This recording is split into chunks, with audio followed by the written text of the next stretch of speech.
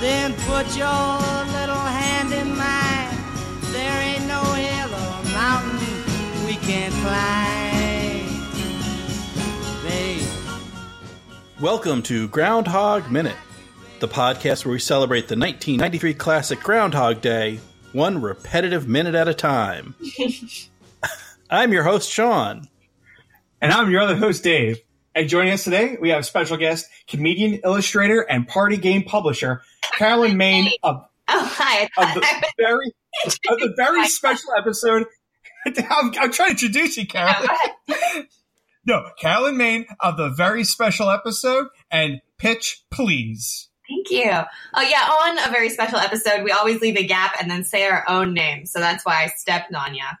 I wanted to give you the whole red carpet. Okay. Thank you. I fell down, but my drink was intact on your red carpet. So I'm having a great time. Thanks for having me. Well, yeah, thank you for joining us. Thanks for stopping by you're here for a minute 27. And so Dave, let us know what are we in for a minute 27? So in minute 27, Phil explains his predicament to Rita, and she says he should get his head examined if he's going to try and pass this off as a reason for not working. Meanwhile, there's a commotion at the diner when a stack of plates is dropped, and when a couple of locals hear Phil's name. So this is kind of the break into Act 2, isn't it? When he first tells the truth to someone about his experience. Yeah, so this is his third time through. This is the first time. So this is not deja vu. It's not a dream. He's convinced that something's happening. And yeah, the first time that he's telling anyone about it, and that someone is Rita, and she doesn't believe him. So this is a turning point in their relationship. Well, at least a turning point for Phil. She's not going to remember this tomorrow. So I don't know if that counts or not, but yeah, so kind of a big deal. And it's interesting. So we've seen Phil go from very cocky, very confident, very self-assured, almost too confident, to now he's willing to ask for help. He's admitting, he doesn't exactly know what's going on. He doesn't understand it. Yeah, I suppose being stuck in a repeating Groundhog's Day, the good point about it is that you can ask for help because no one's going to judge you tomorrow. That's true. Yeah, that's true. So I don't know if Phil hasn't quite figured out the good points of it yet. Yeah, he's just starting to experiment with his boundaries, of which there are very few now. Because, the silver lining is nothing matters. It's all reset tomorrow. I think he definitely thinks at this point there is no chance of him getting that free pass or getting to the next day. So yeah, it's we're just getting into that rut of, this is going to repeat tomorrow, but I at least got to I guess, go to Rita to try and get whatever the scientific route is of how to handle this. Right. Because, she's virtually a stranger as of one day. I mean, one day to her, but a few days to him. But, I mean, he knows Larry's not going to help him out. And he probably doesn't want to, steep to go to Larry's level, of this for this help. But is Larry Chris Elliott? Is that? Yes. Yeah. Okay. Great. Yeah. Because I said, Larry, he hasn't done anything so far in this movie that made him to be a bad guy, but just that he's just a blue collar guy who really does not want to put up with Phil, and he's been doing it for years. Yeah, he's so great at this. I'm always so welcoming to see Chris Elliott, and this is peak time for him. Agreed. Oh yeah. Early 90s Chris Elliott is the best Chris Elliott in my book. What a vintage. You guys remember the 90s when we were kids and it seemed like the world might stay that good or a little better? You remember that? I remember the 90s. So I like how Rita is obviously super nice to the waitress, and the sticky buns are heavenly. She's really being nice with a charm. But as soon as the waitress looks away, she just drops and gives the stink eye right to Phil. She's I'll be really nice. No, these stink buns are great. All right. I just love that exchange. Yeah. You can tell she's putting on the face for the waitress. And then she's no, I'm aggravated. You just walked off the set And and we had me and Larry had a cover for you, the one job you had this morning and you didn't do. Yeah, and that's interesting. So that's one difference between the script. Well, one of many differences between the script and the movie. Even the most recent version of the script that I could find, Phil still does the broadcast. That the walkout that we saw yesterday, he does the coverage, he introduces the groundhog, and then he walks off and he's like, Rita, I got to talk to you in the diner. Whereas the Phil in the movie is less professional, is a less professional guy. He just walks off. He doesn't even do it.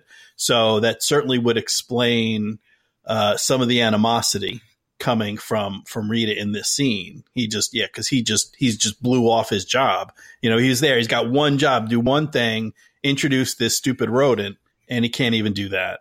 I wonder if that character choice ended up having to do anything with Bill Murray on the set of this. Isn't this where him and Harold Ramis lost their friendship for good? Well, I wouldn't say for good. They did reconcile at the of course, it was the very end for Ramis. But yeah, this was the sixth collaboration on film for Ramis and Murray. And yeah, something happened that I think it was like 20 or 21 years after this movie, they didn't speak. And some of it was at one point, after Ramis had cast Bill and Bill agreed to do it, they did tailor a lot of the script, to Bill Murray. And then he did a lot of kind of improv. He brought in brought in a lot of things on the set, and we'll have a line. Is it this? Actually, it's the beginning of next minute, so I won't bring it up. But there's a lot of little lines, things that Bill does that aren't in any of versions of the script. That's pure Bill Murray doing his thing, which it gives us a great movie. It's kind of a shame that it ended up affecting their friendship like that. Yeah, another point I really like about it is they maintain the monotony of the feeling of the character being stuck in time by actually shooting this for the most part chronologically, right? So that the days would stack together, and part of Bill's performance is him actually getting really pissy. Yeah, so all these scenes that are in the same location with the same characters, they kind of just film them in a row. And so, yeah, by the fourth, fifth, sixth, seventh time that they're doing a different version of the same scene, I could see it being more difficult for the other actors because Phil can get frustrated. He can get tired. He can get bored of the same thing over and over again. But everyone else has got to be fresh and act like this is the first time it's happening for them. So it's going to be a real challenge for those other folks. And so speaking of which, I just want to quick point out a lot of the folks in this scene we're going to see again. This is sort of a setup. There's going to be a lot of scenes coming back to this diner. So we're seeing Doris, the waitress right up front, who's pouring the coffee and taking credit for the sticky buns that I'm sure she had nothing to do with other than just bring them over to the table. And then we'll see, so towards the end of the minute, we see Gus and Ralph, or a couple of our Punxsutawney locals. And then in the table behind them is Nancy, who we'll get to know later. And then also we see working at the diner, working at the Tip Top, is the other waitress, Alice, and what's his name? The waiter. Oh, see, I was going to wait till we get to that minute. So Bill did not bring it. Okay. It's Bill. Well, we'll have more to say about him later, but I just want to, so to kind of just mention it. So people that are watching along 1 minute at a time start kind of looking and keep things in mind that maybe they'll come back later. We might just be through this day a time or two more before the movie's over. Gonna spend a lot of time at the diner, so hold on to your sticky buns. Yeah. So Carolyn, Dave and I, we've talked about our diner history a little bit on a previous show, but how about you? Do you have any fond memories? You spent a lot of time growing up. You mentioned the 90s. 90s was a good diner decade. Yeah, let's see. There's absolutely. So I live in the hipster Mecca, Portland, which is now like a cliche. but it was still a cliche in the 90s. We just weren't so on the nose with it or publicized. There were definitely like a cool little coffee shop at my high school where when it was a prep rally, the cool kids or what do you call us? We weren't stoners. The ones of us who smoked would smoke cloves on the hill. So we were the kids, right?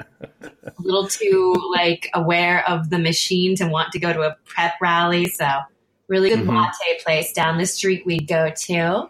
And then the other cool diner is like an all-night one in downtown Portland, which I think is still happening. I won't give it the plug just because everywhere it goes, too many other people in it. So if you don't already know it, you're out of luck. But that's a great one because you could go there after a First Thursday gallery opening thing or a rock and roll show and like hang out for an hour at 3 a.m. Get some really good eggs too. Nice. Yup. Nice. Yeah. I want to know, do you think one of the reasons why Phil, not just because he's aggravated with doing Groundhog Day, but you think one of the reasons he walks off doing it is to get more attention from Rita? Like if he did it and then kind of went to her, she'd be like, yeah. Well, we got to load up the van. You know, if he stayed around and kind of hung out with her and Larry, I think they would kind of like, you know, they're going to do it in a little bit anyway. But it's just kind of like, yeah, when we get back to Pittsburgh, we'll talk about why it was aggravating you or something. Like they're going to ignore him more. So if he walks off, he demands the attention from Rita, but it's like, you know, a really aggressive attention. She doesn't, you know. Yeah, the fact that he didn't do his job and she's going to have to like go back to the network and explain, yeah, I know the gas cost all the, you know, the time and the gas and the lodging and Phil didn't do the job he was there for. And, you know, she's going to have to explain that. Yeah, probably also too, just to like bolster the character arc and show him just be the absolute dick that he is in the low point. So that being trapped in this repeating timeline, you know, he comes to appreciate the simple things and with a little bit more of a work ethic for his fellow man. Spoiler. Yeah, I think from a movie perspective, it certainly helps. Like we want to jump right to this scene of Phil confiding in Rita. We don't need to see them jump in the van and then they get stopped by the accident and the road's closed because of the blizzard and then they come back. We don't need to go through that again. Phil doesn't need to go through that again. So let's just jump to this bit. As a character, though, I buy it at this point that Phil is just tired. Like, again, he didn't want to do it once. So and seeing kind of really the barely half effort that he put in the second time, I think it's believable that by the third time through, he's just given up. He's not even going to bother. Yeah. Yeah. Diminishing returns. The one thing, it does seem a little quick to kind of catch on, and maybe it's because he's in the situation. I can't really kind of imagine what that's like for everything to be exactly the same 3 days in a row. But one of the things is like, so people in a movie aren't supposed to know they're in a movie, and what he's saying is, like, unless you're in a movie, like in real life, that sounds very crazy. It's very far-fetched that you're going to be living one day over and over again. And so I don't buy like he's at the point yet where, you know, things have no consequences. It's going to be another day or two, I think, before I really buy that he's at the stage of just letting it all hang out and I can do anything I want. Yeah. You know, I'd be worried at this point that like, okay, if I get comfortable and I do something really crazy or I just don't do my job, then suddenly tomorrow is tomorrow and I'm fired, or, you know, I'm going to lose my job because I didn't do the broadcast, or I'm arrested because I drove all over town and went off the road and everything, or I did something crazy. Like, I feel like it's a little bit too soon to go completely off the rails. Yeah. I guess this might be like where he approaches that because he confides in Rita and then the next day it's going to be a blank slate. So he's like learning what boundaries he doesn't have. Right. Okay. This was just popped in. I was not even a note. I just thought of this, is that this is probably one of the reasons why he didn't have coffee this morning at the bed and breakfast, because maybe he was doing that as he's throwing the clothes on. He's like, I gotta figure out, I gotta get to Rita. and he's trying to figure out like a place to take Rita to like have this talk. And he's like, the diner. Okay. And then that's why, one of the reasons he gets out and doesn't have the coffee, because he's going to have the coffee here. Oh, yeah. And so like, because he says, he doesn't want to spend any time here, but now he's like, well, I'm going to have to. So I might as well like do it somewhere I'm comfortable. So he does a diner, and which makes the plates falling funnier because to him, he's going to go, oh, I'm going to have to deal with that every day now. Like, he's like, I'm going to have to remember like these plates are going to fall. And so it's like another thing where it's just going to be like, this is like a safe place right now. I can just have the coffee and I can explain my point to Rita, but this is all his fault that he didn't want to be in this town really long. So the attitude she's coming at him is A, yeah, you didn't do your job. And B, why can't we just do this in the van to Pittsburgh? He gave this opinion of, we're going to go in, I'm going to do the recording, and then we're going to get out. We're not going to spend any time in this town. So her and Larry are like, all right, we'll set on that. We're going to do the Groundhog. We're going to get in the van and go. And so when he, does this whole, no, I can't go. And I don't want to, it's too much into the next minute, but it's just funny. He added this kind of like urgency to the other characters because of his own fault. Yes. When it was February 1st, he didn't want to stay there at all. And now they're like, okay, well, you said you wanted to leave. We're ready to leave. Yeah. Going back to the coffee, maybe he really prefers the bathroom in the diner. Oh, yeah. That's certainly possible. Warm water. Yeah, warm water.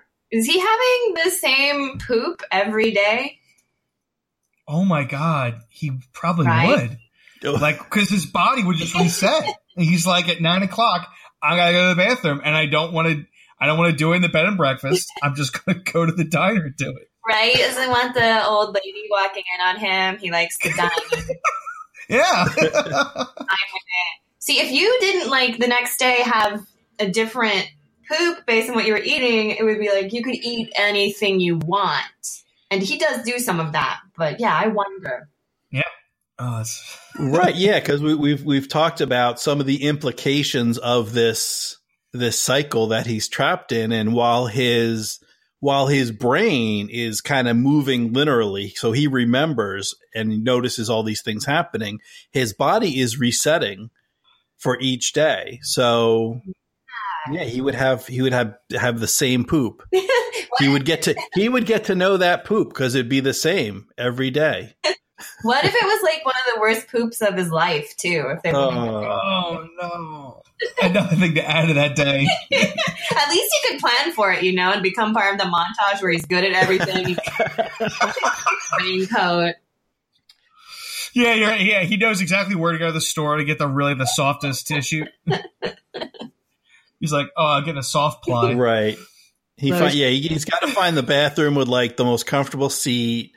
He finds the softest tissue. The best bathroom in town. It's probably like in some fancy store. Yeah.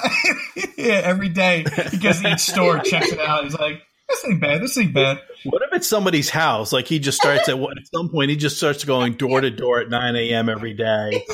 So, like, excuse me, here's $1,000. Can I use your bathroom for 5 minutes? Or what if they were gone and he just like went in the window, just like totally a really rich person's house. Really didn't I want to see. Yeah, he learns everyone's patterns, so he knows who's not in the house. He's like, I can just walk right in and use their best toilet. Yay. Oh, potty humor. That's good. I'm good. But I really like to kind of bring it out of the bathroom again. Okay, yeah, we're done. We did it. Yeah. It was great.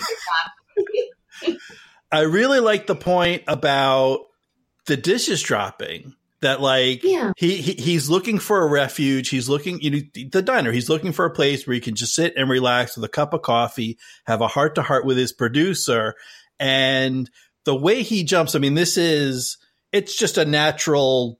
You're startled. There's a loud sound that you weren't expecting. Everyone kind of jumps a little bit, but he goes like he's sitting on an airbag. Phil explodes, and then he holds his head, his hand up to his head. Like he overreacts to this thing, and it isn't just the loud sound that kind of startles everyone. And I think part of it is, oh my God, like here, like, is there no place quiet in this town? Is there no place I can sit? I'm going to get no peace, and it's going to be the same every day. Yeah. Poor Phil. Yeah. And speaking of the same every day, so I've mentioned this before, how people say stuff and they think they're being clever, they think they're being unique, and really they're stuck in Groundhog Day. They're saying the same thing that everyone else says. And, you know, first I think it's Gus, when the plates fall, he gives them just put that anywhere, which I'll raise my hand. I'll plead guilty. If I'm in a restaurant and someone, you know, drops a tray of dishes or something, that's what I say. Oh, because of this movie, or is that already your line?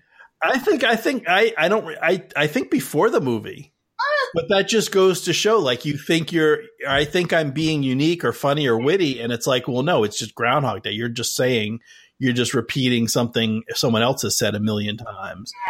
And that's another very real sensation of adulthood. Like, I'm in a meme club and you see the same meme every couple of months, you know? It's like, there's only so many things. Yeah. And then at the end, I think it's Gus again, when they like overhears Rita calling Phil. And he's like, oh, Phil, like the groundhog, look out for your shadow.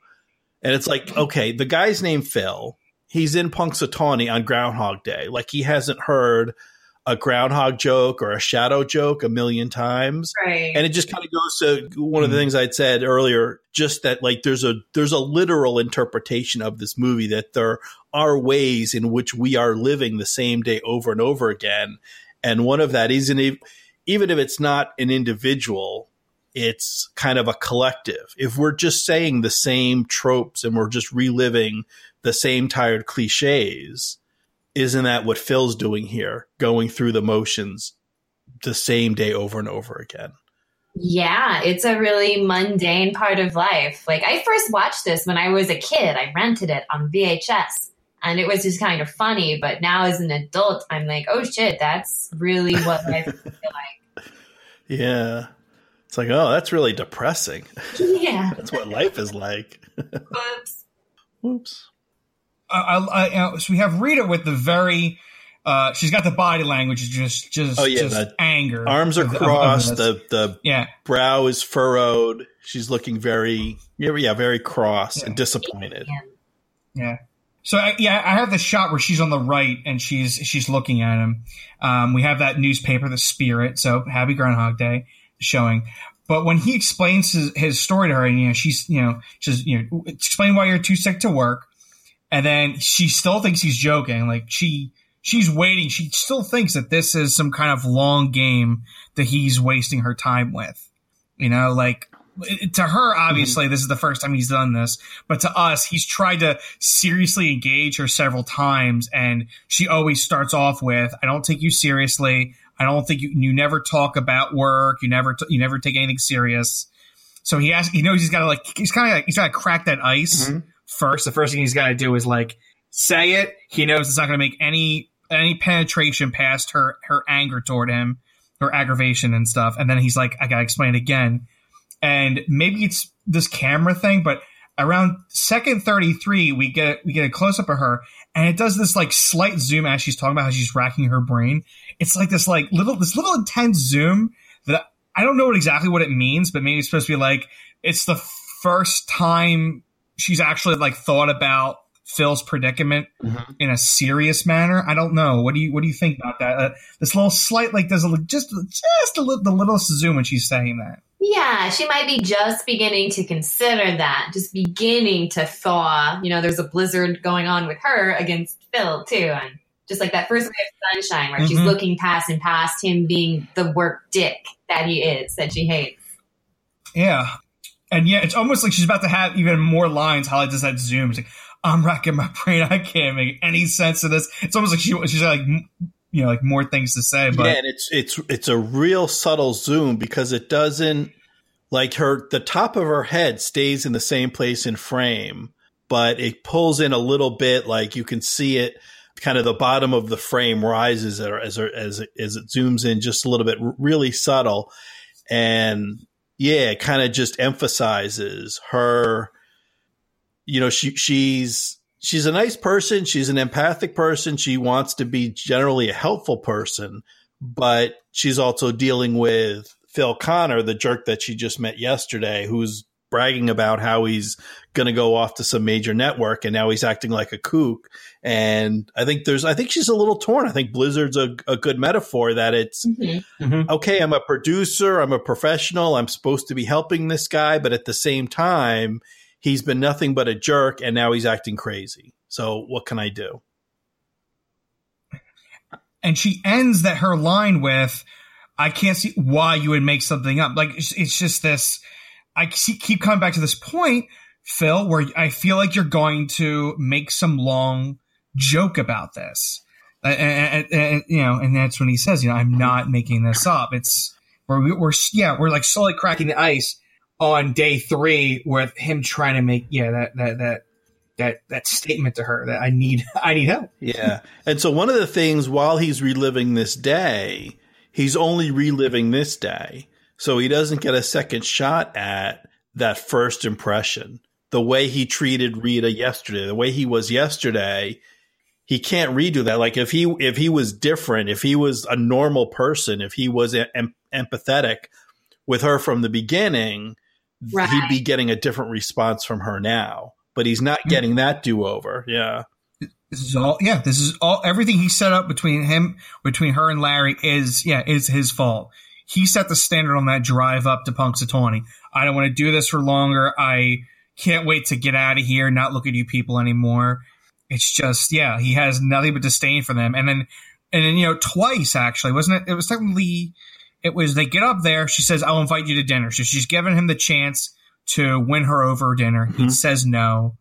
And then again, on the first Groundhog Day, when they get stuck in the blizzard and come back, she invites him a second time. So like there is some part of her on those days, on Groundhog Day, where she will say, I will invite you to dinner, me and Larry going to dinner, and I'm giving you a chance to actually like be a reasonable person. So he knows that is in there. That was the first Groundhog Day when she asked him to dinner a second time. Right. And he said, no, I'd rather go home and look at Hustler. Like, He's reliving his worst day because he made it that way. Yep. Mm-hmm. Certainly. So that covers my notes for minute 27. You got anything else? My only note, and I can get to we talk about character actor Rick Ducommun tomorrow, but okay. I think it's kind of nice is that, the one thing I like about this diner, maybe it's because of that, is like you have the sound of plates falling and there's plates all over the wall. So it's almost like it's like reminding you that anytime you're in the diner, hey, remember, plates are going to fall. It definitely has this grandma's dining room that if you had a family member who collected commemorative plates, this is like the ultimate collection of plates. Like right behind Rick Ducommun when he laughs at Phil's name, like I can't tell, but it looks like some kind of commemorative groundhog plate or something right next to him. You see that? That's great. So they're keeping that in frame, making you remember it all the time, and also being like Phil, where you're flinching because the plates are going to drop. I bet you like each one of these plates is like some little town in Pennsylvania, and the owner's like, I got the whole collection. Every town in Pennsylvania has I have that plate. Yeah, I mean, some of them look like they might be Dutch, or they might be actual nice glazed plates from Europe. And then some of them are clearly local souvenirs from either the Groundhog Festival or a different local town. Mm-hmm. Yeah, there's one. It's like where the groundhog's got a top hat and he's carrying an umbrella. That's probably not worth too much. In this town, it's gold. I'm guessing that's not an antique. I suppose you guys had already talked about this year in Real Groundhog's Day how the groundhog bit a dude, right? No, was it this one? Because apparently, like other countries have similar festivals, so it was American, Phil. Yeah, he bit I forget, either a government dude or like one of his handlers. I hope it was a government dude. That would be awesome. I'm fed up. Take some help. Yeah, in this point in time, everyone's fed up, and even that groundhog is showing like the stress of it all. Yeah, I mean they do bite, and they have prominent upper teeth. And I think we've talked about the Groundhog Festival in the film. You only see one guy, and that's like a professional animal handler. It's not an actor. The one guy during the Groundhog Festival that handles the animal, because yeah, they will bite, no doubt. They're vicious little suckers. Watch your ass, everybody. Well, I guess that probably they're somewhere in the middle of the movie. Like you figure the groundhog is living Groundhog Day. If you're a groundhog, every day is Groundhog Day.